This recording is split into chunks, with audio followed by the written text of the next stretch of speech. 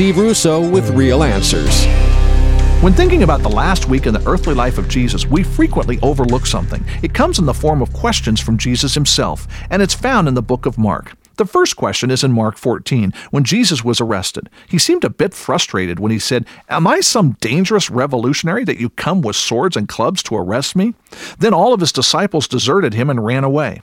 He must have felt pretty lonely. He knew what he'd have to face in the next few hours, and he would confront his darkest hour alone. The second one came when he was on the cross in Mark 15. My God, why have you abandoned me?" It was his destiny to suffer the humiliation of the cross alone. It was extreme loneliness. Are you lonely? Jesus understands. For information on books and other resources by Steve Russo, visit the Real Answers website, realanswers.com.